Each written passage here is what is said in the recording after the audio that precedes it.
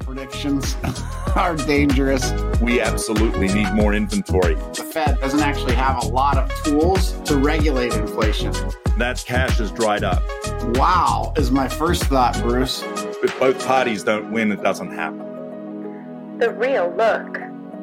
Trending news. G'day. Today's Wednesday, March 29th. I'm Bruce Hardy. And I'm Chase Williams. And this is the news you need to know. Well, Chase, the Federal Reserve has decided to forge ahead in its fight against inflation. Despite several bank closures that have caused turbulence in the financial markets, on Wednesday last week, the Federal Open Markets Committee, the FOMC, announced the decision to raise the federal funds rate by 25 basis points to 4.75 to 5%. And that, by the way, was its ninth consecutive rate hike. So what thoughts do you have around this rate hike? The fact that they raised the rate wouldn't be surprising at all, Bruce, if it weren't for the kind of recent struggles in the banking industry, right? And some bank failures, as a matter of fact. So there's a lot of people that were predicting, that they would raise it a half a point. And then when Silicon Valley Bank and others failed and that hit the news, then there was a question of like, well, will they raise it at all? And here we are with something in the middle, right? A quarter basis point increase. And them basically saying, hey, the economic numbers came out. They're still a little stronger than we anticipated. We need to stay the course, if you will, for now and raise the rate. What's interesting, Bruce, is that there are now some people predicting, we know how much we love predictions, that this could be the final rate hike in some time. Again, in part because of these bank failures, they're concerned that the Fed continuing to raise the rate, which was their plan, might put some of these other banks in a pickle, in a tough spot. And so it'll be interesting to see if that's actually the case or not, Bruce. There were a couple of quotes here. There was a statement released by the FOMC, and that is the U.S. banking system is sound and resilient. Recent developments are likely to result in tighter credit conditions for households and businesses and to weigh on economic activity, hiring, and inflation. The extent to these effects is uncertain.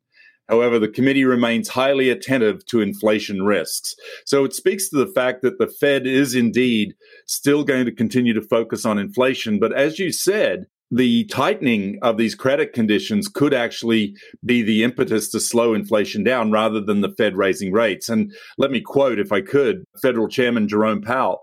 He said, "We believe, however, that events in the banking system over the last 2 weeks will result in tighter credit conditions for small businesses, which will affect economic outcomes," adding that it's too soon to determine how monetary policy should respond to the bank's collapses. So I think he's holding his cards, waiting to see what the impact of these changes is going to be on the economy before they go and make any decisions about any rate hikes. Well, and the reason for that, Bruce, is when the Fed hikes the rate, given the recent challenges of the banks, what happens is the assets that those banks need to sell in order to fund the demand of the withdrawal of their customers can go down in value when the federal government raises the rate. So again, you take I don't want to call it a shaky banking system because it's not, but certainly the confidence in the banking system is a little shaky at the moment. And then you devalue their assets. That is something that they want to be really cautious of based on what Jerome is sharing there, right?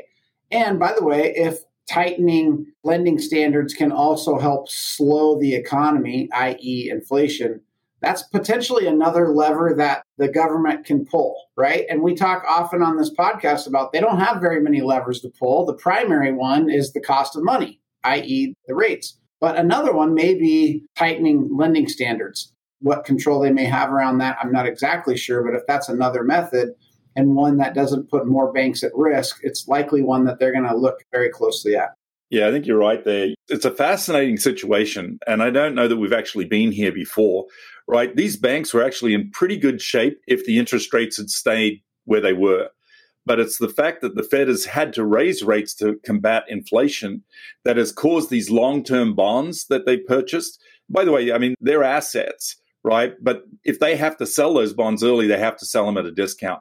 And not only did they buy long-term bonds, but they bought mortgage-backed securities, which the Fed has been very clear about they are slowed down buying those themselves, which is actually causing a softening of the prices of those mortgage-backed securities. What's fascinating to me, Chase, is there is a silver lining for the buyers in the market right now. And that is, as investors look for a safe harbor during times like this, they tend to buy treasury bonds because they're safer. As they go out and buy those, what happens is the price goes up and then that reduces the yields.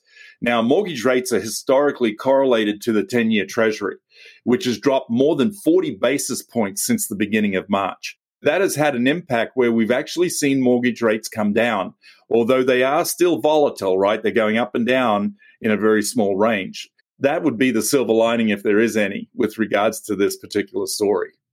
Yep, you're right, Bruce. It's going to be one we're going to continue to keep our eye on, particularly if there's a chance that the federal government will stop raising the rates, even if it's temporary. We'll have to see if that's actually the case or not. Well, Chase, this story is a little scary to me, and that is digital intelligence platform SimilarWeb just released an analysis that it did on real estate web traffic. And what it discovered was that Zillow is currently drawing 44% of all real estate web traffic through its portal. Second came in Realtor.com with 19%, while Redfin boasted the third highest at 15%. Like I said, to me, this is scary. What's going through your mind when you hear those sort of numbers, Chase?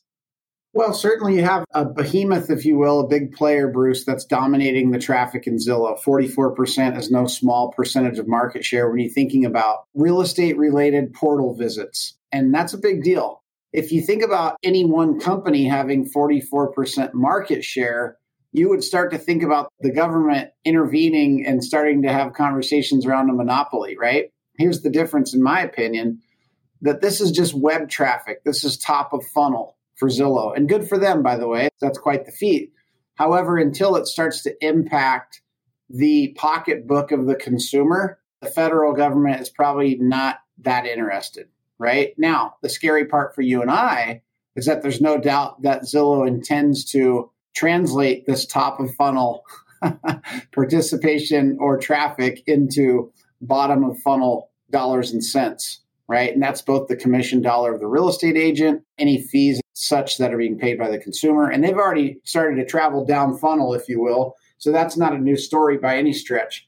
But yeah, I think it's a big deal. I also think it's a big deal that one of the largest increases in traffic was with Homes.com, which is owned by CoStar.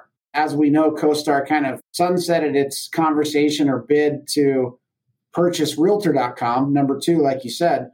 But yet they're still making some pretty significant moves with their Homes.com and the traffic that they're experiencing there. So we can only hope that there is a worthy competitor that comes after that 44% traffic. And yet, is CoStar any less scary to you, Bruce, than Zillow owning the eyeballs? That would be my question for you. Yeah, no, it's not. The key here, right, is the fact that we've allowed as an industry, because we weren't very good at lead generation and lead conversion, we've allowed these companies to come into this space. Even though the overall visits to real estate search portals decreased 5% year over year, and that's a result of home sales slipping as well, it still shows that there's a lot of people who go and look at real estate portals. In fact, the report found that 98% of the total share of real estate search portal traffic belongs to the top 10 sites. And nearly half of that share belongs to Zillow alone. Yep. Now, what we do know, Chase, is that when Zillow reported their quarterly earnings report this year and their annual report for 2022, is $1.4 billion came from marketing to agents.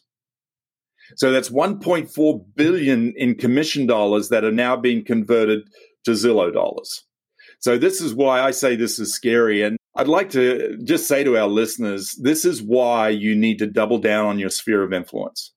Because when somebody controls that much, who gets to dictate the cost of those leads? Is it the realtors? Nope, you're right, Bruce. And Gary Keller's been encouraging us around the fact that if we don't have the eyeballs, we better have the relationship. And that's what you're saying, right?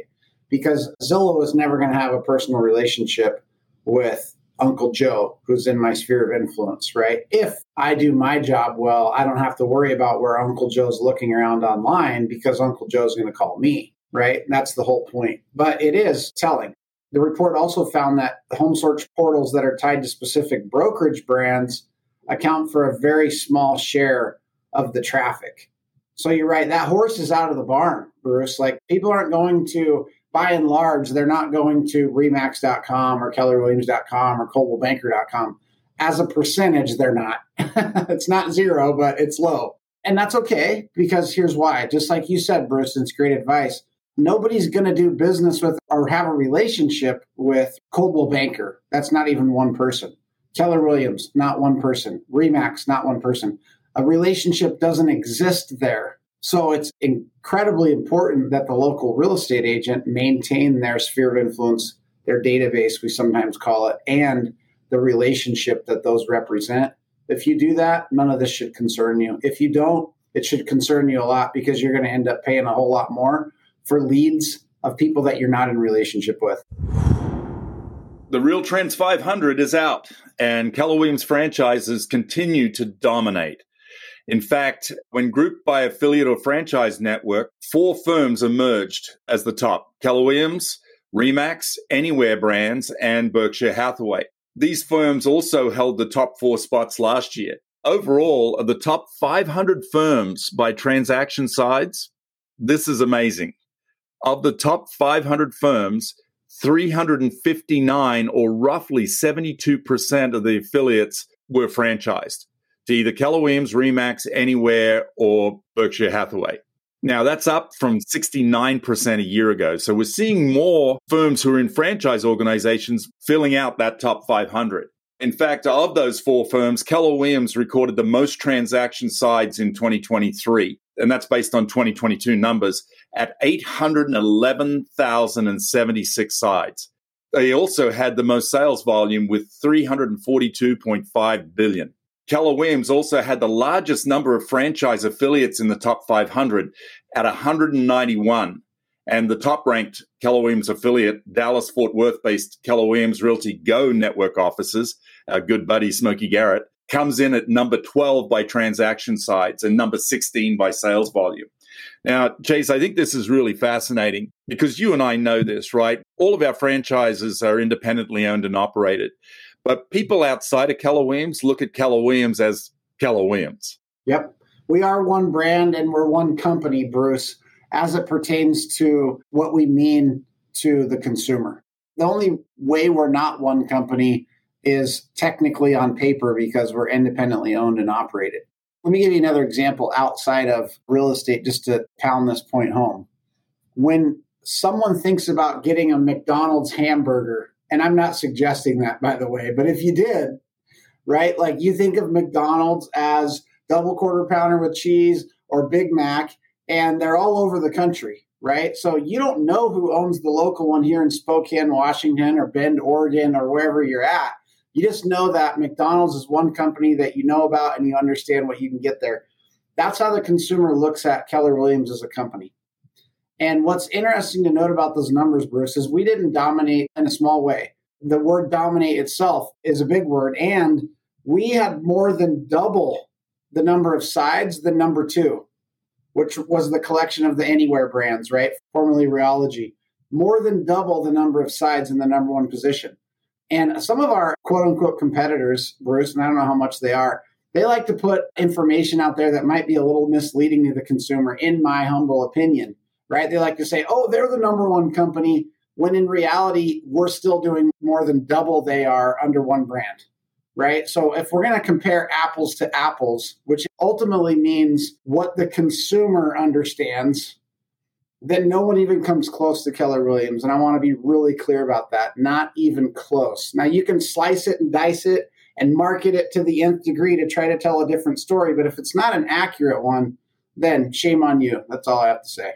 I think that's a great point, Chase, because real estate's a local business done by local realtors with their sphere of influence and their marketing image.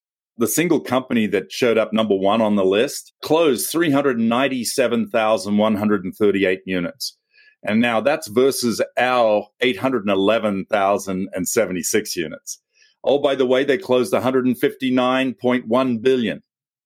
Oh, we closed 342.5 billion.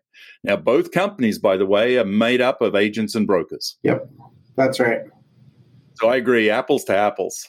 And I just want to give a shout out to the 15 Keller Williams market centers in the Northwest region that actually made it onto this list of the RealTrends 500. I've got some really good news, right? It feels like a lot of the news we're sharing is sort of down and out just because all we're doing is really reporting reality of the market. But the VA has made some major changes to America's most underutilized mortgage program. In fact, the U.S. Department of Veteran Affairs announced on Wednesday that it will lower the VA Native American Direct Loan Program interest rate from 6% to 2.5% in an effort to make housing loans more affordable for Native American military veterans. One, I just want to say thank you to those veterans and to all veterans, by the way, who protect this country. What goes through your minds, Chase, when I share that info with you?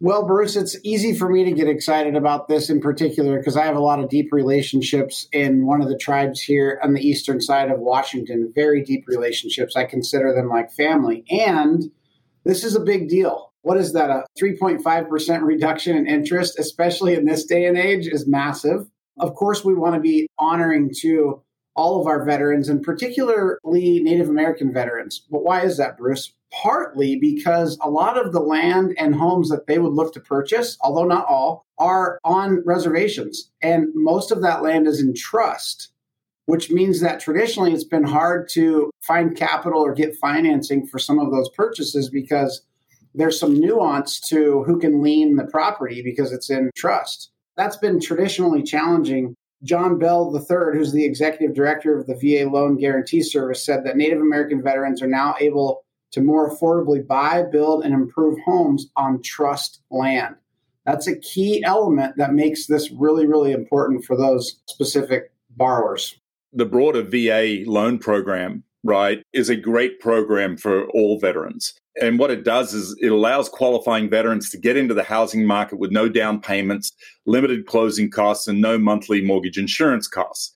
But what separates this one, right, as you said, it allows them to do it on this trust land. So this new rate that is going to apply to this begins March 13th. So anybody who applies for a loan or closes a loan on or after March 13th will get this 2.5% interest rate for the life of the loan. And not only that, but Native veterans who currently have an interest rate of 3.5% or higher are now able to refinance at this lower rate, which is truly outstanding. There was a report done last year that found that the NADL program was severely underutilized, with just 89 loans originated in the continental US from 2012 to 2021. So that translates to about 1% of the estimated 70,000 eligible beneficiaries. And according to the report, a lack of sufficient staff at the VA and I think this is the and, ineffective communication efforts with relevant committees attributed to the low rates of origination. So we're in a market, Chase, where we need to go and look for the business that's available now. For those who have access to this program, this is a great opportunity. And you need to go out. If you have relationships with Native Americans or Native Alaskans or Native Hawaiians, I would say go ahead and talk to them about this program because it's a phenomenal opportunity. Yeah, and it's a limited time opportunity, Bruce. Unless something were to change, the 2.5% interest rate will be available for a maximum of 24 months after it went into effect, which you said was March 13th. So for 2 years, this is a huge opportunity for those 70,000 eligible beneficiaries. So yes, we absolutely need to scream this from the rooftops. It needs to be communicated because it's a gap in the marketplace, Bruce. And that's really our job, is to fill those gaps. I commend the VA for making this change. I hope that the VA is also going to properly staff where staff is needed because, admittedly, that's one of the challenges that also exists. So I trust that they're going to solve that problem as well. But yeah, this is a big deal, Bruce. And this is for Native American veterans that we absolutely want to be honoring with this opportunity. And one of the best ways we can honor them with it is make sure that they're aware of it. Native American veterans interested in the NADL program and the new interest rate can send an email to nadl@va.gov or call 888-349-0000 7541. And we'll put those numbers and email address in the show notes. That's the news you need to know. Don't miss this Friday's Northern Lights episode where we'll interview Sonia Huntsman with Keller Williams Sun Valley, Southern Idaho. Thanks again for tuning in with us on The Real Look. This podcast is produced by Marissa Frost. Visit kwnwr.com to access the show notes from today's episode. Head over to Spotify, Apple, or wherever you get your podcasts to subscribe to The Real Look. And don't forget to leave us a review. Thanks again for listening. We'll be back next week with a breakdown of all things real estate.